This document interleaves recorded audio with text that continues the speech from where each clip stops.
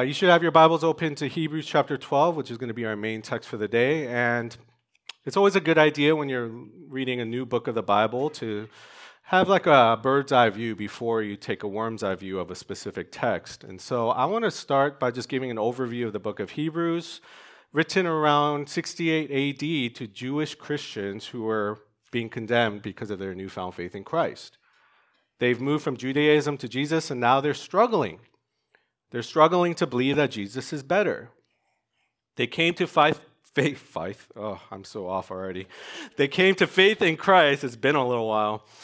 And we're fired up, but now some time has passed, and they've been beaten down by life, the realities of life, and just how hard faith is. These old religious Jews who would condemn them and persecute them, they would say, like, you guys don't have a temple. You don't have a high priest. You don't have ceremonies. You don't have the rituals. You meet in like houses and plain old buildings. You don't observe the special days, the Sabbaths. And so the author, who takes a very pastoral tone, is going to show the Hebrews that Jesus is better than all of that.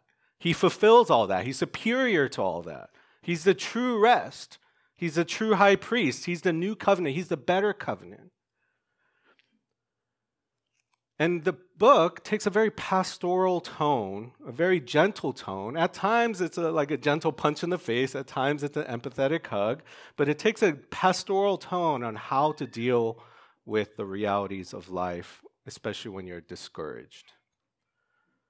And for us, we're not former Jews, and it may not seem relevant to us what's going on in Hebrews. It may not seem relevant to what's going on in Buena Park.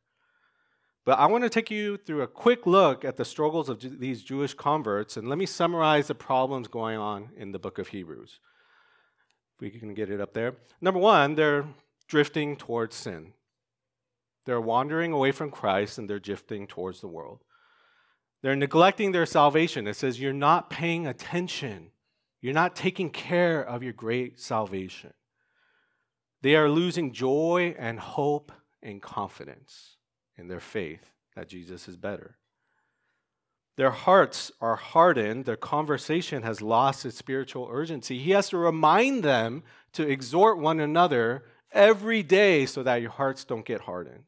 They're just talking about sports. They're talking about finances. They're talking about family all the time. Their hearts are hardened also to the truth of God's word. They're dull of hearing. They're not asking questions. They come before it no longer hungry. They feel like they know it already.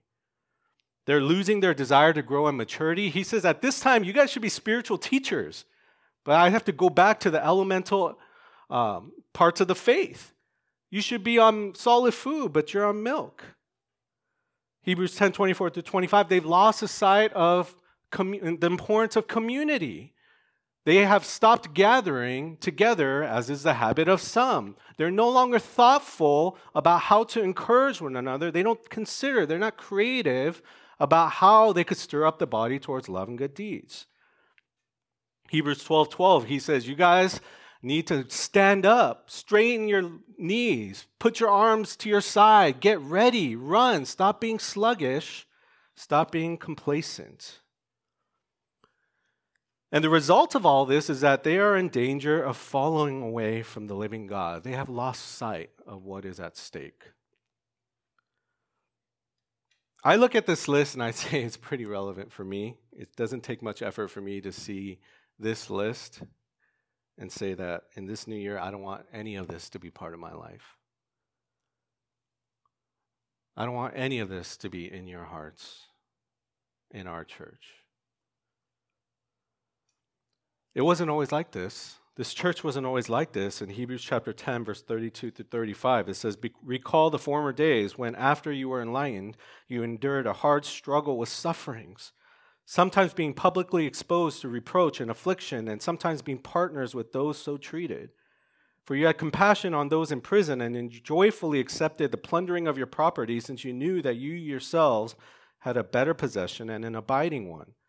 Therefore, do not throw away your confidence, which has a great reward. This church, when they were first in line, when they first came to Christ, they were fired up. They were willing to suffer, to endure hardship. They knew and experienced their salvation and were willing to sacrifice for it. But now they're on the brink of throwing it all away. We haven't been around for a church for very long, less than 4 years, but how easy for any church would it be after its establishment to begin to coast, to maintain, to be careless, to be passive? And this passage, people ask me, like, well, I only preach every 3 or 4 months, so they ask me, your sermons are very random topics, and they ask me, how do you pick your sermons? I just tell them I pick the passage that's been bouncing around in my mind that I need to hear. And this passage has been bouncing around in my heart and my mind for about 6 months because honestly, sometimes it's just so tiring. Life takes a toll on you. Leadership takes a toll on you. If you know me, I'm very easily encouraged, but I'm very easily discouraged. And at times it gets very tiring, or I feel complacent. And one of the reasons I know I need to take a sabbatical is because I know I have certain heart attitudes or trajectories of the heart that I need to focus on. If you are feeling tired or discouraged, you're in sin, you're complacent, this book may give you an empathetic hug, or it may give you a needed punch in the face. We need both. Hebrews 12, which is going to be our passage for the day, is one of the clearest passages that I could think of on how to live the Christian life, and more specifically, how to continue. That's one of the main ideas that comes up again and again in Hebrews. They're tired, they're discouraged. He's like, continue, persevere, endure, keep going, hang in there. And he doesn't just tell us, he doesn't just command us, he tells us not just the what, but the how and the why. And as a pastor, he's going to counsel us on how to keep going. And so our outline for note takers for today, we have 5 points. Just pretty much, this passage is very clear. I don't need to have some fancy structure here, okay? We have 5 points: the call to run, the faithful examples, the weights that slow you down, the sins that cling to you, and the fuel for the race. Okay? So let's read Hebrews chapter 12, verses 1 through 2, and we'll take a worm's eye view of this passage. Hebrews chapter 12, verses 1 through 2. Verse 1 says, "Therefore, since we are surrounded by so great a cloud of witnesses, let us also lay aside every weight and sin which clings so closely, and let us run with endurance the race that is set before us. Looking to Jesus, the founder and perfecter of our faith, who for the joy that was set before him endured the cross, despising the shame, and is seated at the right hand of the throne of God." The first point is the call to run. And I want us to focus on the end of verse 1, which says, "Let us run with endurance the race that is before us." That's the controlling idea here. That's the main clause, the imperative, the command. All the rest of the clauses are in support or how to obey this command.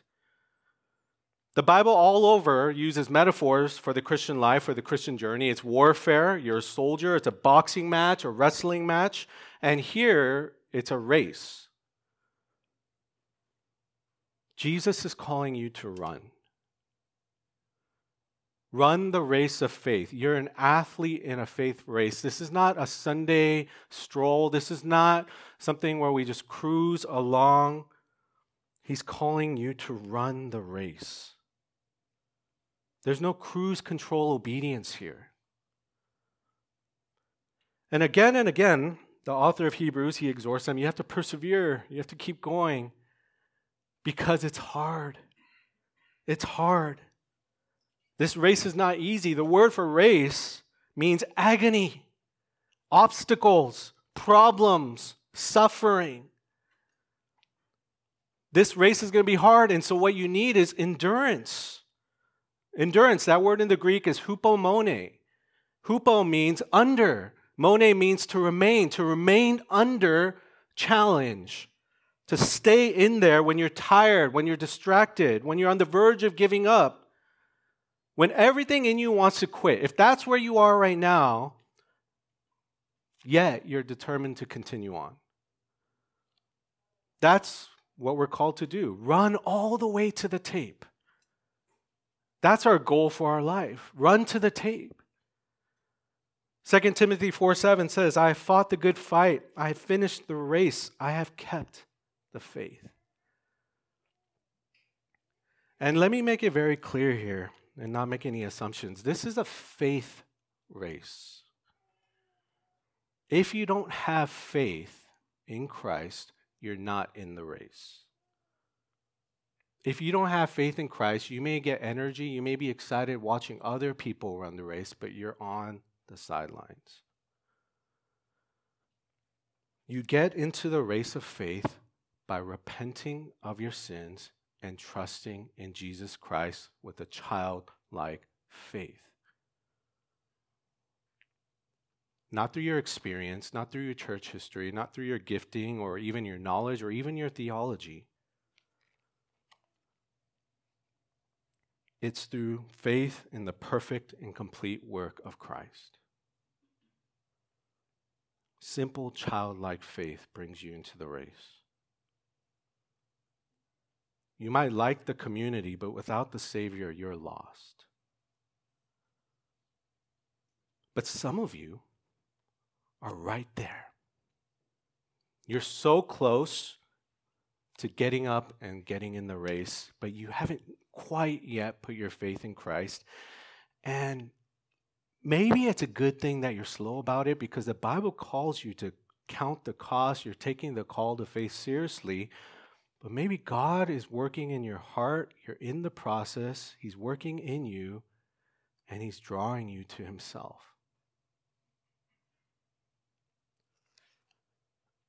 If you're new to Christianity, if you're new to church, it's okay if you're not sure if you're a Christian. It's okay. Assurance of salvation is something the Spirit has to give you in His time. You know, most people, when they start out the faith, they aren't sure. Oftentimes, people ask me, when was I saved? I don't know when. It was a season. And I would venture that most of you would say that. But there was a season where Jesus was becoming more clear to you. I don't know exactly when. There was a point, but I don't know when. But is the Word of God coming alive to you? Hebrews 4 talks about the Word of God is living and active. It exposes you. Are the sermons, is there something starting to click for you where you're not just here for the community, you're here for something deeper? Is your sin starting to appear ugly and hideous? But it's now being revealed. And you're starting to realize that's something to mourn over. Is God Himself, when we say that God is beautiful, God is amazing, is that starting to make sense to you? That this is not just a children's story. The death of Jesus is true and meaningful. If these are true of you, at a certain point you have to embrace it. You press into it. You praise God. He's opening up your eyes to see your blindness, and you give thanks. You welcome it and publicly confess with your mouth that Jesus is Lord and believe in your heart that God raised Him from the dead, and you will be a saved runner. True faith won't hide in the stands. It'll get up, confess, be baptized, and run the race. Thankfully, the author of Hebrews doesn't just say to run. That in itself, if someone just calls and screams in your face, run, run, or don't worry, that in itself oftentimes is not helpful. But he gives plenty of inspiration in the rest of these clauses for us to help us to run. Second point, the faithful witnesses, or the faithful examples. In Hebrews chapter 12, it starts off by saying, therefore, since we are surrounded by so great a cloud of witnesses, and then we could jump to the end of verse 1, let us run with endurance the race that is set before us. Remember, let us run the race is the central idea here, and the rest is support.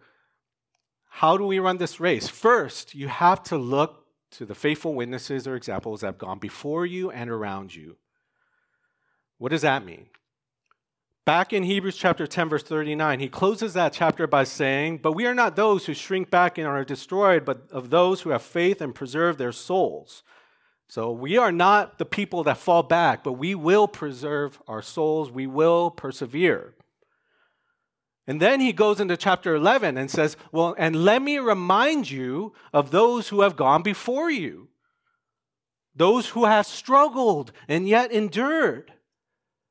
We call this a hall of faith, hall of fame of faith. Men and women like Abel, Enoch, Noah, Abraham, Isaac, Moses, Rahab. Think about how Abel always gave his best to God. How Enoch considered walking with God to be the most important thing. Hang in there and think about Noah, who even when he was ridiculed, he built an ark. Think about Abraham, who gave up all sense of security in his home. He left his father's country and went to a strange land. He waited and waited upon the Lord when the Lord promised him he would have a baby, and it felt impossible, but he waited. How long, O Lord? And I look at this list, and I look at the heroes of the faith, and I recognize they didn't run a clean race. They fell into sin, or they were tossed around by life. You look further in the Old Testament and the New Testament, you have people like David, who committed adultery and murder, and yet he finished. John the Baptist, who is just a weird guy, he finished. For you weirdos, he finished. There's John Mark. Here's this guy. I like Mark because for some reason, we don't know why, but Paul sort of looked down on him early in his missionary journeys because for some reason he quit. He stepped out of the missionary journeys, and yet at the end, it shows he finished. My favorite example is Peter, who's the ultimate example of an up and down Christian. 3 times he denied Jesus, and yet he finished faithfully. Timothy, who was naturally a timid and fearful pastor. He finished. And the author of Hebrews is calling us to persevere in this long line of godly men and women. And when we read church history and biographies and stories of faithful men and women, testimony is powerful. We're encouraged that maybe man, right now I feel very alone. I feel like I'm crawling. But you look back and you look at even those who are dead now, and you realize that the track was actually pretty crowded. Of faithful men and women who crawled their way to the finish line. That whatever you're going through, we're thankful that people have gone through that before. We think it's unique to us. It's not actually. But they kept going. And we need modern examples. We have modern examples. We don't run alone. You do not run alone. God has surrounded us with a company of runners, specifically this church. As those run around you, by their example, by their encouragement, by their presence, they become a part of the cloud of witnesses that point to Jesus. Week after week, I look around and I see mundane, boring, ordinary faithfulness that witnesses to one another about God's faithfulness. And oftentimes we see all the scandals, we see all the bad stuff, but we have to remember there are faithful runners.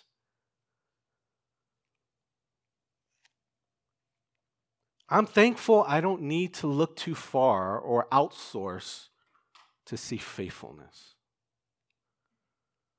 To see people persevere amongst depression and at our church, abuse and drug use, betrayal, trauma, family brokenness, cancer, surgeries for unknown issues, even loss of children, disability, church splits, leadership scandals. We see that all over the place. You come from all types of backgrounds. You have all types of stress, just that everyday grinding stress that comes at you from all these different directions, and yet you're here. You haven't given up. And admittedly, maybe our knee-jerk reactions are not always good. And yet, it takes a little while, maybe. We repent and have faith and get back on the right path. Some of you may also have been blessed with runners in your actual family. Your actual mothers and fathers who lived it out well. You have stories of their faithfulness. Timothy had that. 2 Timothy 1:5 says, I am reminded of your sincere faith, a faith that dwelt first in your grandmother Lois and your mother Eunice, and now I am sure dwells in you as well. Some of you are blessed to have an actual Lois and a Eunice, a mother or a grandmother. It's usually the mother or grandmother in your family who has a sincere faith. You have stories of them praying over you, and that faith now lives in you. You have a cloud of witnesses around you. And let me say one point, almost a side point, but one of the things that I want to challenge and encourage you, if you don't have that, it could be very easy for you. You could fall into the temptation to be bitter, to feel sorry for yourself, or you can see it as a privilege to start that for your family. That's up to you. That you'll pass on godliness, not father wounds. Maybe you haven't had a Eunice or Lois who had a sincere faith and passed it on to you. But you could pass it on to your children or the next generation. You know, the only list that matters, you can have all the degrees, all the achievements, all the money, all the riches of the world, but the only list that matters is if you are on the list called the Lamb's Book of Life. And that's a list where Jesus will write your name there for men and women of faith. That's the only list that matters. And I hope that my children will see and think of me as part of that list.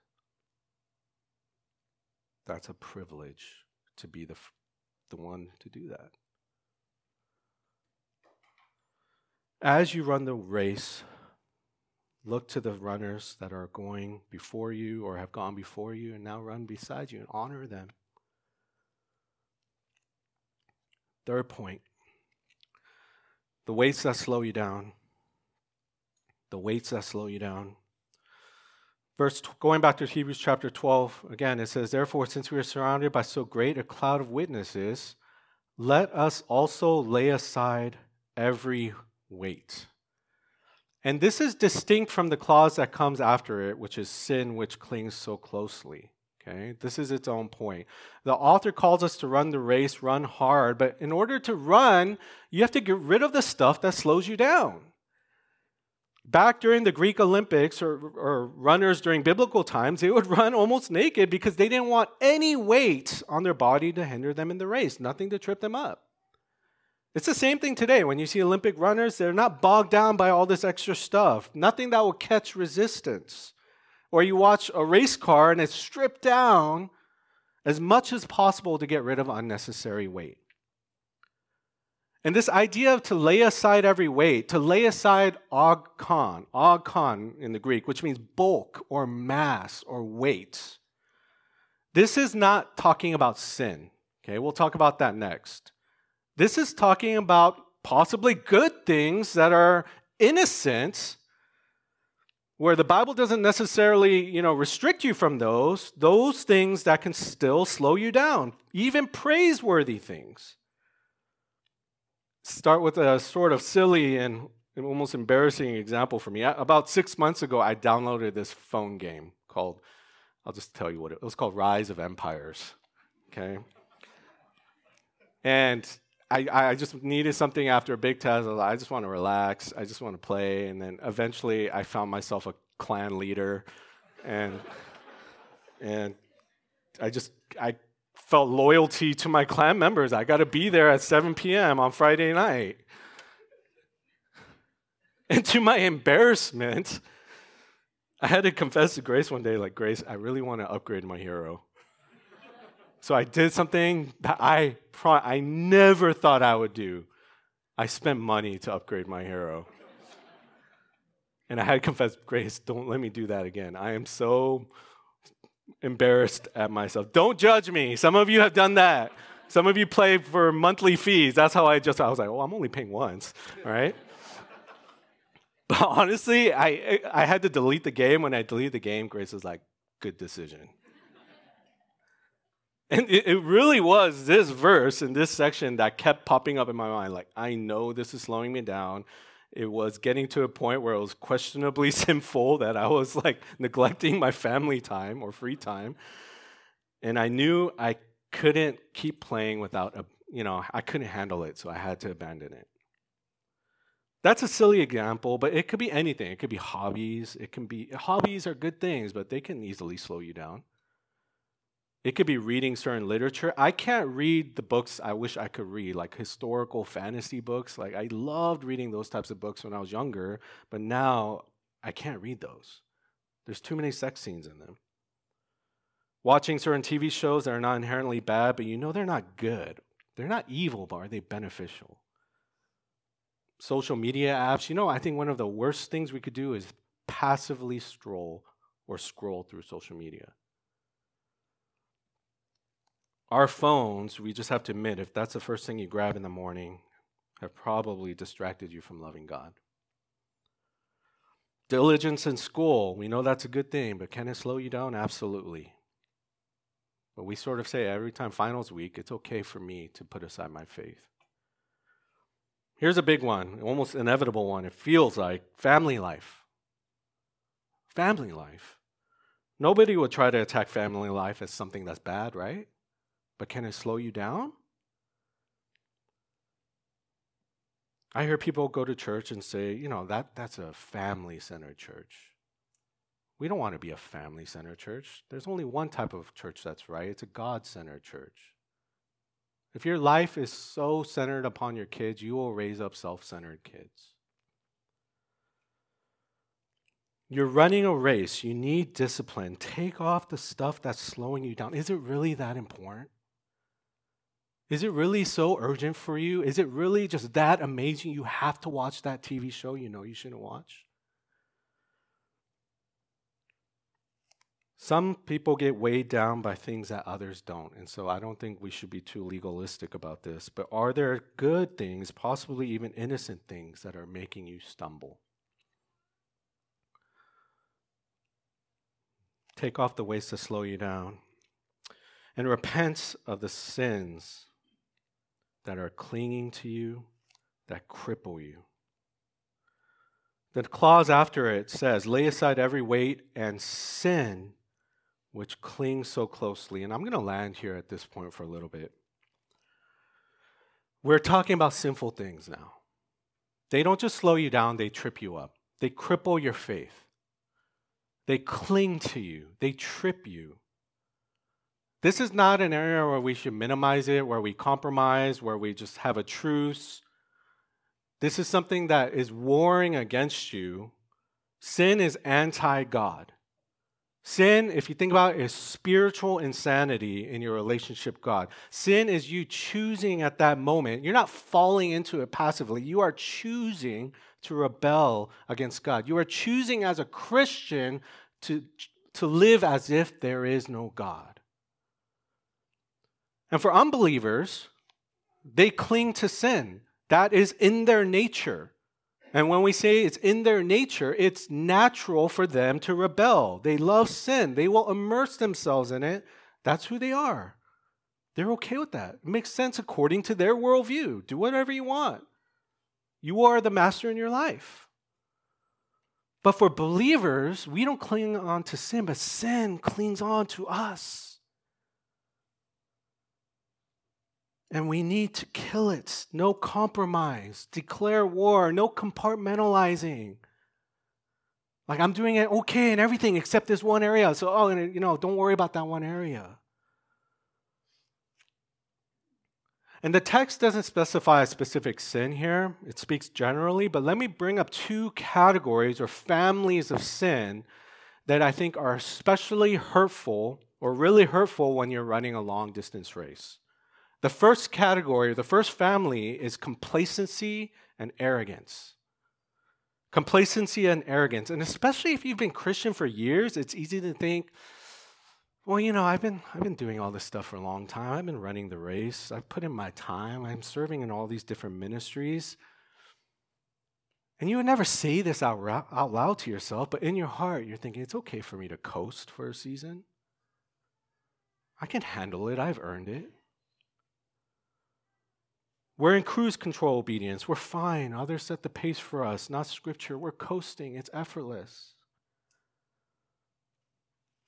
And beneath it all, there's this feeling of uncritical satisfaction, a smugness, this really scary feeling that I've arrived.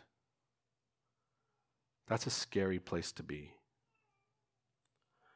And most who are complacent, they don't realize it. They know how to not look prideful. They know they're not supposed to throw on Bible verses, but it could show itself by going through the motions, doing all the outwardly churchy things. They do all the things good Christians are supposed to do, but their hearts are far from God. This is honestly more dangerous for those who grew up in the church. You're familiar with it all. Familiarity is scary. You went to a Christian college. Nothing wrong with that. Or maybe you grew up in a Christian home and you're so busy with Christian activity and you feel like you have nothing left to learn.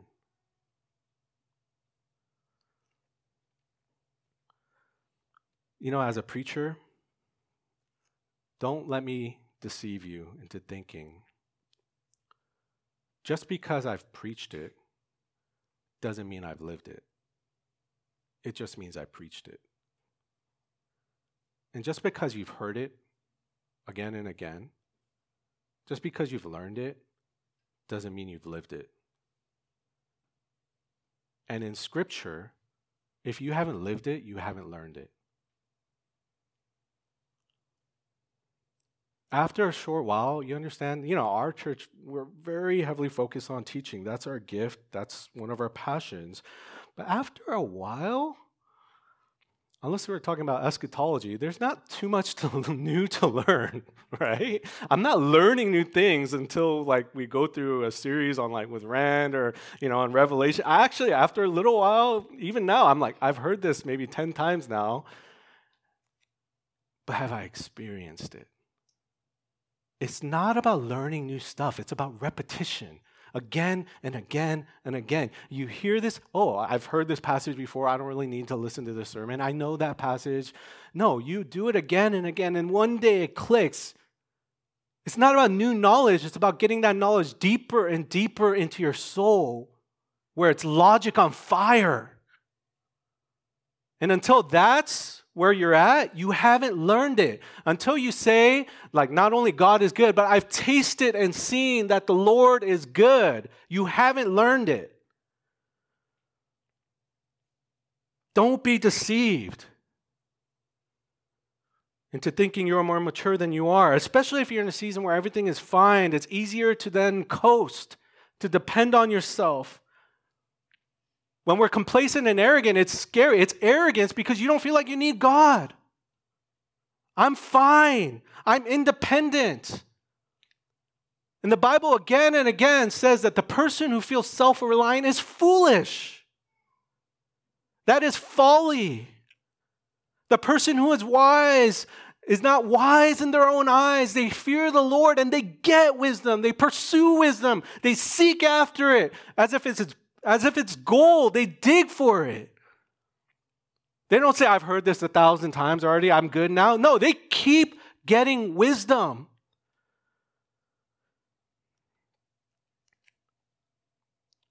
Isaiah chapter 32, verse 9 through 11 says, Rise up, you women who are at ease. Hear my voice, you complacent daughters. Give ear to my speech. In little more than a year, you will shudder, you complacent women, for the grape harvest fails, the fruit harvest will not come. Tremble, you women who are at ease. Shudder, you complacent ones. Strip and make yourselves bare and tie sackcloth around your waist. Repent. Contrast that with the Apostle Paul. In Philippians chapter 3, verse 12, he says, Not that I have already attained this or I'm already perfect, but I press on to make it my own, because Jesus Christ, or Christ Jesus, has made me his own. Brothers, I do not consider that I made it my own, but one thing I do, forgetting what lies behind and straining forward to what lies ahead. I press on toward the goal for the prize of the upward call of God in Christ Jesus. Let those of us who are mature think this way, and if in anything you think otherwise, God will reveal that to you also. The interesting thing about Christianity is that the more you eat, the more you get hungry. As you grow, the more you realize how much you have to grow. Don't be satisfied if tomorrow you're in the same place as you were yesterday. We pursue God. We run after holiness. We advance. We keep progressing. Keep running. Don't slow down. A second family of sin, and this one is very personal to me. These two, I picked these two just so you know because they're personal to me. Complacency, and the second one is cynicism. Cynicism and bitterness. This is a hard one, but I think it just quietly clings to us in the background. It restricts us and trips us up. And some of us may fall into effortlessness. Others here, maybe you've fallen into exhaustion that leads to cynicism and then can possibly lead to bitterness and despair. Imagine you're in a race and you're running, but you don't think you're going to finish. You're hardened, you're negative, you're cynical, you're full of despair. Every time something goes wrong, it's all downhill from here. You are not going to run well. What do I mean by being cynical? Being cynical is when you first believe that everyone around you is motivated purely by self-interest. It's when you see the wrongs of every situation and you fail to see the beauty and possibility in any circumstance. Cynics, we love Murphy's Law. You know what Murphy's Law is? If anything can go wrong, it will. And some of you cynics right now are thinking, well, it usually does. And our eyes start to roll and our hearts are hardened. And there's this constant negativity, a jaded attitude, disillusioned by life. Constantly, you're just dissatisfied. It's a pretty well-known fact for those who know me that I am not what I would call a cheerful, positive person. I am a cynic. When I first met Rand in 2011, he affectionately gave me the label his favorite cynic or favorite pessimist. That's what an annoying label, right? Maybe it wasn't affectionate. Maybe he was just trying to criticize me. That's my cynical side. When we were interviewing, you can ask him about this, but it's always a funny story. When we were interviewing Rand at church, he always brings up that I'm the guy. I was part of the interviewing committee that interviewed and helped decide to bring Rand on at our old church. I'm sitting there like this, right? And I'm the one asking him all these negative questions, like what are you hiding? To be fair, he made it easy to judge a book by its cover, but I'm a catastrophizer. Some of you are like, yes. Immediately, I'm like, oh my gosh, I'm going to get eaten by a tiger, or I'm going to have to live under a bridge. That's like where my mind goes at certain times. It could go to dark places. I'm a worst case scenario thinker. I assume the worst. And for my fellow cynics, let me give you an empathetic hug. Okay, I'm going to give you a punch in the face later, but let me give you an empathetic hug right now, okay? This is what life has taught you. You're probably cynical because you cared and got burned. You tried to help and someone rejected you. You poured out your soul and got little in return. You've had bad relationships with guys. You've seen couples split. You've seen your friends leave slowly. Before, you might have had unreasonable expectations, and now you have no expectations because it's better to expect nothing and not get hurt. I read this quote, and I don't know if it's true of me, but I thought it was interesting. One pastor, Kerry Newhoff, he says, most cynics are former optimists. I don't feel like I was ever an optimistic child, but maybe I think I could see that being true. Maybe you were in your teens and early 20s, wide-eyed, naive, full of hope and aspirations to change the world. Now you've entered your 30s, you look down on kids like that. Oh, so naive. Here's the process I've seen. Cynics are not naive. They know too much.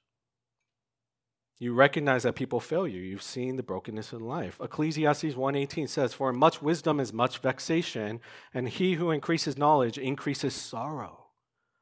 The more we know, the more we see what life is really like. Man, ignorance would be bliss. Next, you project the past onto the future and you protect yourself from future hurt. Fool me once, shame on you. Fool me twice, shame on me. And so past pain will become future hurt if you let it, so you don't let it. And the Bible tells us to be self-giving, vulnerable, sacrificial, but instead we go into self-preservation mode and you think it's wise. And then lastly, you decide to stop trusting, stop hoping, stop believing. You no longer see people for who they are, no longer see situations for what they could be. You start generalizing, applying one situation to all situations, and you think you're protecting yourself, but you're really hurting yourself. Why is this bad? Because at a certain point, this infects your relationship with others, and it infects your relationship with God. You close your heart to God and you close your heart to people. Those two always go together. Everything people say needs to be argued against, and you are an amazing lawyer. You find every piece of evidence to confirm your cynicism, and you say, "See, I told you so," while probably ignoring all the other pieces of evidence that say otherwise. Knowing too much, projecting the past onto the future, killing all trust, hope, and belief, that cripples you in your faith, in your progress. And it's sin because oftentimes at its heart, there's unbelief. It's the opposite of faith. You can't believe what God says. It seems so outrageously positive, too good to be true. So of course it's not true. Everything God says or everything people say has an asterisk. An unchecked cynicism leads to despair and oftentimes bitterness, especially with people. There's no chance of reconciliation if you only assume the worst about everyone around you. Hebrews 12:14-15 says, "Strive for peace with everyone and for the holiness without which no one will see the Lord. See to it that no one fails to obtain the grace of God, that no root of bitterness springs up and causes trouble, and by it many become defiled." Bitterness has defiled many families, and it's contagious. We know that. And this is why, as cynics, it's oftentimes hard for us to respond to suffering well. We give in to this temptation to be bitter. We start to feel sorry for ourselves. And instead of becoming humbled with soft eyes, which is God's goal for you in suffering, you become hardened and you have harsh eyes towards others. The Bible calls these people scoffers. When God is trying to teach us, we scoff. It's like a parent who scoffs and glares at their parents. It's like a child who glares at the parents when they're trying to discipline. We scoff at them. If you're hardened by life and your trials and want to quit and you've even started to pull away, then you need to hear the warnings of Scripture that tell you and encourage you to persevere in faith, hold on to hope with confidence, love your brothers and sisters. What does that mean, to love your brothers and sisters? You know, a popular verse we oftentimes hear on love is 1 Corinthians 13. And let me just reveal to you how cynical I am. You know, when I hear other people that are just positive, when they hear 1 Corinthians 13 at a wedding, they're like, "Oh, so lovely." For me, I'm like, "Oh, so typical." Again. But you know, in the Bible, Paul, he's not actually trying to give this lovely poem, and he's not being so cynical, but he is in the middle of a rebuke against these Christians in Corinth. This is a punch in the face to them. The church in Corinth was so gifted and did so many good works, and yet they're nothing because they didn't love one another. And they were poisonous. They damaged everyone around them. And so Paul rebukes them in 1 Corinthians 13 by saying, love is patient. Love does not envy or boast. It is not arrogant or rude. It does not insist on its own way. It is not irritable or resentful. It does not rejoice at wrongdoing, but rejoices with the truth. Love bears all things, believes all things, hopes all things, and endures all things. Verse 13. So now faith, hope, and love abide, these three, but the greatest of these is love. And I didn't used to think my cynicism was wrong. It's just who I am. And now I see how hurtful it is to myself. It contradicts everything in these verses. Faith in Jesus, love for the church, hope in a better future that Jesus is coming, believing all things, enduring all things, trusting all things, being kind, which means being generous in your assumptions about other people. You may see that as naive, but God, I think, sees that as precious. And the scriptures don't call us to be naive or childish. Understand that. It's never saying just be childish or naive, but understand, cynicism is not compatible with faith, with childlike faith. Your cynicism and faith cannot grow together. You can't run this race if there's no hope. What's hope?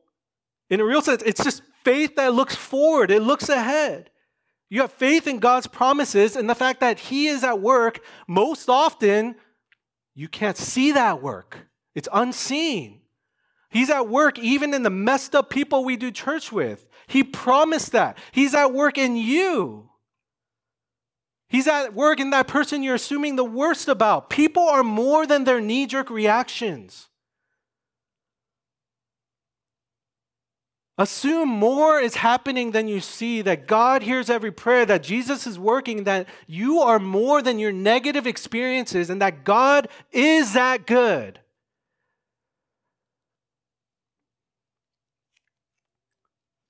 It hurts. It hurts your faith. And I am so empathetic if that's the world you've had to grow up in. But you need to run. And you need to run with hope. For those who are struggling with cynicism, ultimately, I'm not going to argue that the world is better than you think.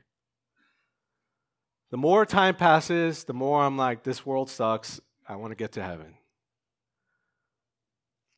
It's true that the world gets uglier and uglier, honestly, as you get older. And those who are struggling with complacency, I'm not going to try to rev you up and try to give you some inspirational speech. Try harder, pull yourself together.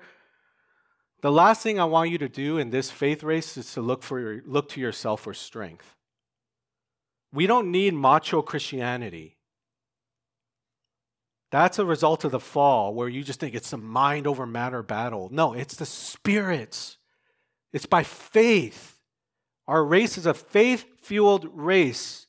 It's the Spirit that will empower us to run. We take off the weights that slow us down. We repent of the sins that cripple us. You look to the encouragement of those who have run before you and around you faithfully. But all of that isn't enough.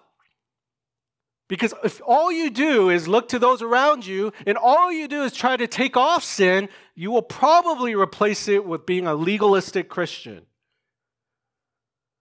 Verse 2 is our fuel. Looking to Jesus, the founder and perfecter of our faith, who for the joy thou set before him endured the cross, despising the shame, and is seated at the right hand of the throne of God.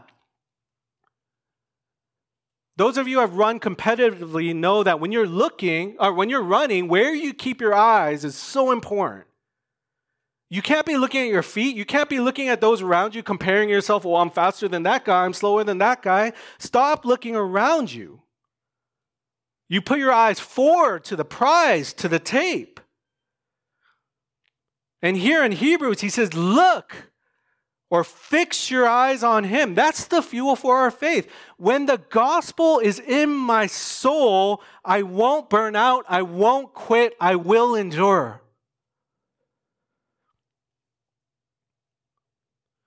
If you think about it, the Bible, it's very realistic. It paints a dark picture of this world. You take God out, it's so ugly. Full of violence and abuse and trauma and abandonment and betrayal. Flipping through the stories of the Bible could actually make you more cynical, not less cynical. But it reminds you that first, God understands the world. He sees how broken and flawed we are, how violent we could be towards one another. And if God had never intervened, there's plenty of reason to be cynical. Knowing the shame, He entered our lives.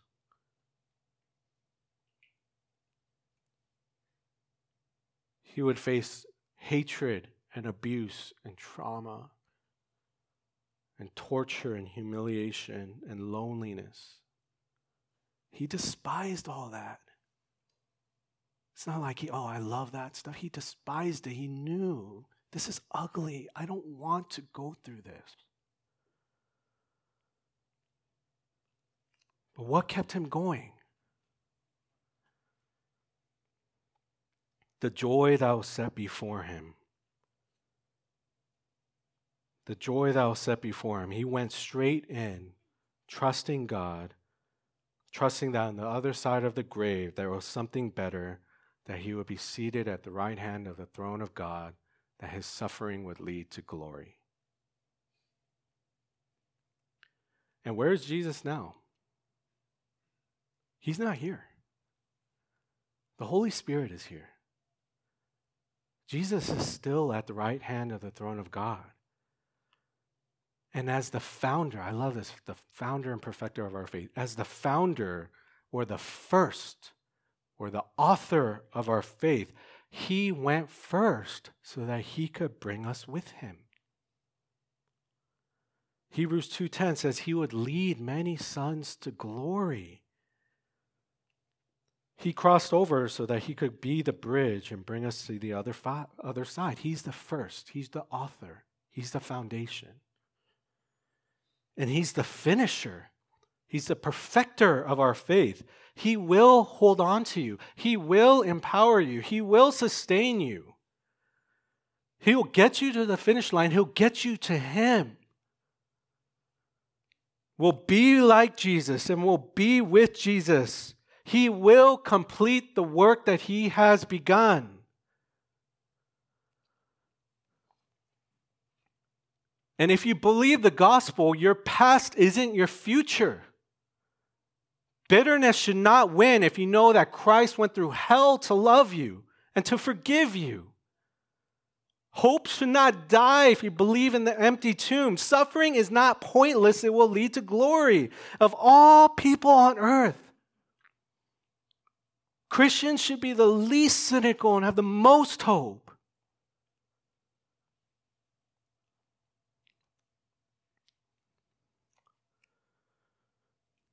There's a song by these musicians named Keith and Kristen Getty, and the song is good, but it's just one line in the song, and the title of the song that gets me every time. The song is called "Don't Let Me Lose My Wonder." Don't let me lose my wonder. And whether it's effortlessness or exhaustion, complacency or cynicism, arrogance or despair, if you're feeling these, have you lost your wonder at the gospel? Have you lost your childlike faith? Are you bored? If you lose sight of what Christ has done, you will fall into cynicism or complacency. You will be prideful or you'll fall into despair. That's inevitable. And there's going to come times where we find ourselves disappointed or in despair, where you're just like, man, I don't think I can run anymore. I'm so tired. I'm so discouraged. I'm so angry. I'm so exhausted. And you don't have the strength to take another step. And at that moment, what will you look to? You have faith. What is your faith in?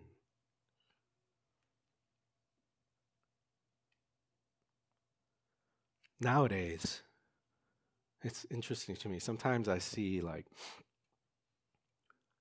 certain people talking. Usually it's the women, and it's amazing to me how you can have such good eye contact.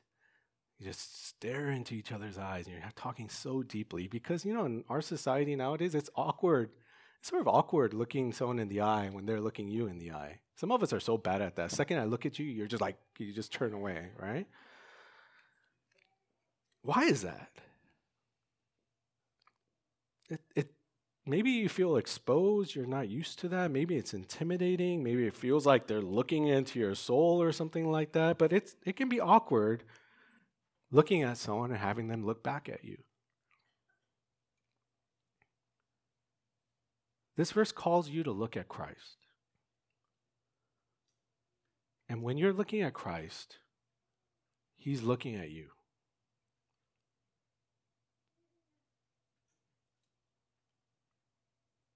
And when He's looking at you, you don't need to turn away. Hebrews 4, the verse we read at the beginning of service, says, He looks at you with sympathy. Even though He's been through hell, He's not hardened. He looks at you with soft eyes, not full of cynicism or bitterness. When He looks at you, He has the heart of a fellow sufferer. And when you come to Him in your time of need, when you need help, He wants to pour out grace and mercy. It's a throne of grace, not condemnation. For some of you, maybe the sin that you need to throw aside or what you need to put aside is condemnation.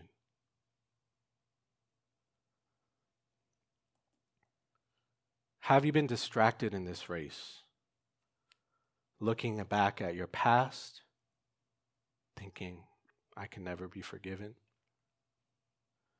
Have you been distracted looking at all your failures, or maybe you're distracted looking at all your achievements, looking at your progress, looking at how mature you are?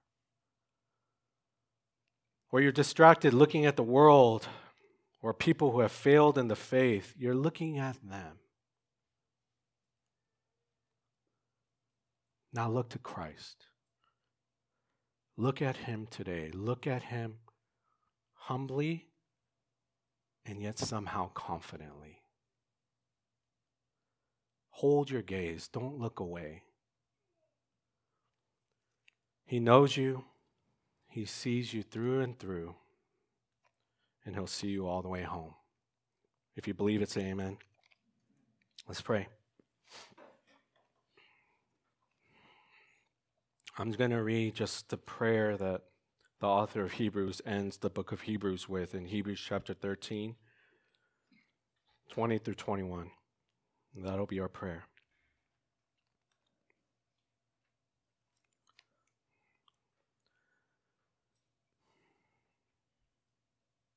And for those who are discouraged, this is my prayer for you. Now may the God of peace, you are the God of peace, who brought again from the dead our Lord Jesus, who is the great shepherd of the sheep like us, sheep who wander. By the blood of the eternal covenant by which He forgives us, may this God equip you with everything good that you may do His will, working in us that which is pleasing in His sight, through Jesus Christ, to whom be glory forever and ever. Amen. And we're going to take communion now, and Hebrews chapter 12, verse 3, the verse after ours, says, "Consider Him who endured from sinners such hostility against Himself, so that you may not grow weary or faint-hearted." We're going to take some time to consider Him, to fix our eyes on Him, to think about Him. And for some people who are feeling guilty, Proverbs chapter 24:16 says, "For the righteous falls 7 times and rises again, but the wicked stumble in times of calamity." And It's interesting to me how the righteous are not characterized by never failing, but they are righteous because they rise again. And if any of you are feeling bored of the gospel, I don't have any tips or tricks for you. My counsel to you is to flee to the gospel, flee to God, confess your boredom, plead for your eyes to be open and fix your eyes on Him. Cry out that He would help you not to take Christ for granted. And so we're going to take communion at this time, and as you take of the bread and the wine, these are reminders. Christ gave this as a reminder, knowing that we will need that reminder for you to experience Him, for you to fix your eyes on Him. As you take of the bread, remember that He was broken for you. And as you drink of the wine, remember that His blood was shed for you. And so I would ask you to do this reverently. And if you're someone that wants to come to faith, wants to be part of the household of faith, but you've never done this before, maybe now will be the first time. Repent of your sins and trust in Him and take communion with us, and then tell others. Let's take some time to pray. And praise team will lead us in some songs. And when you're ready, take of the bread and wine, and let's remember Christ.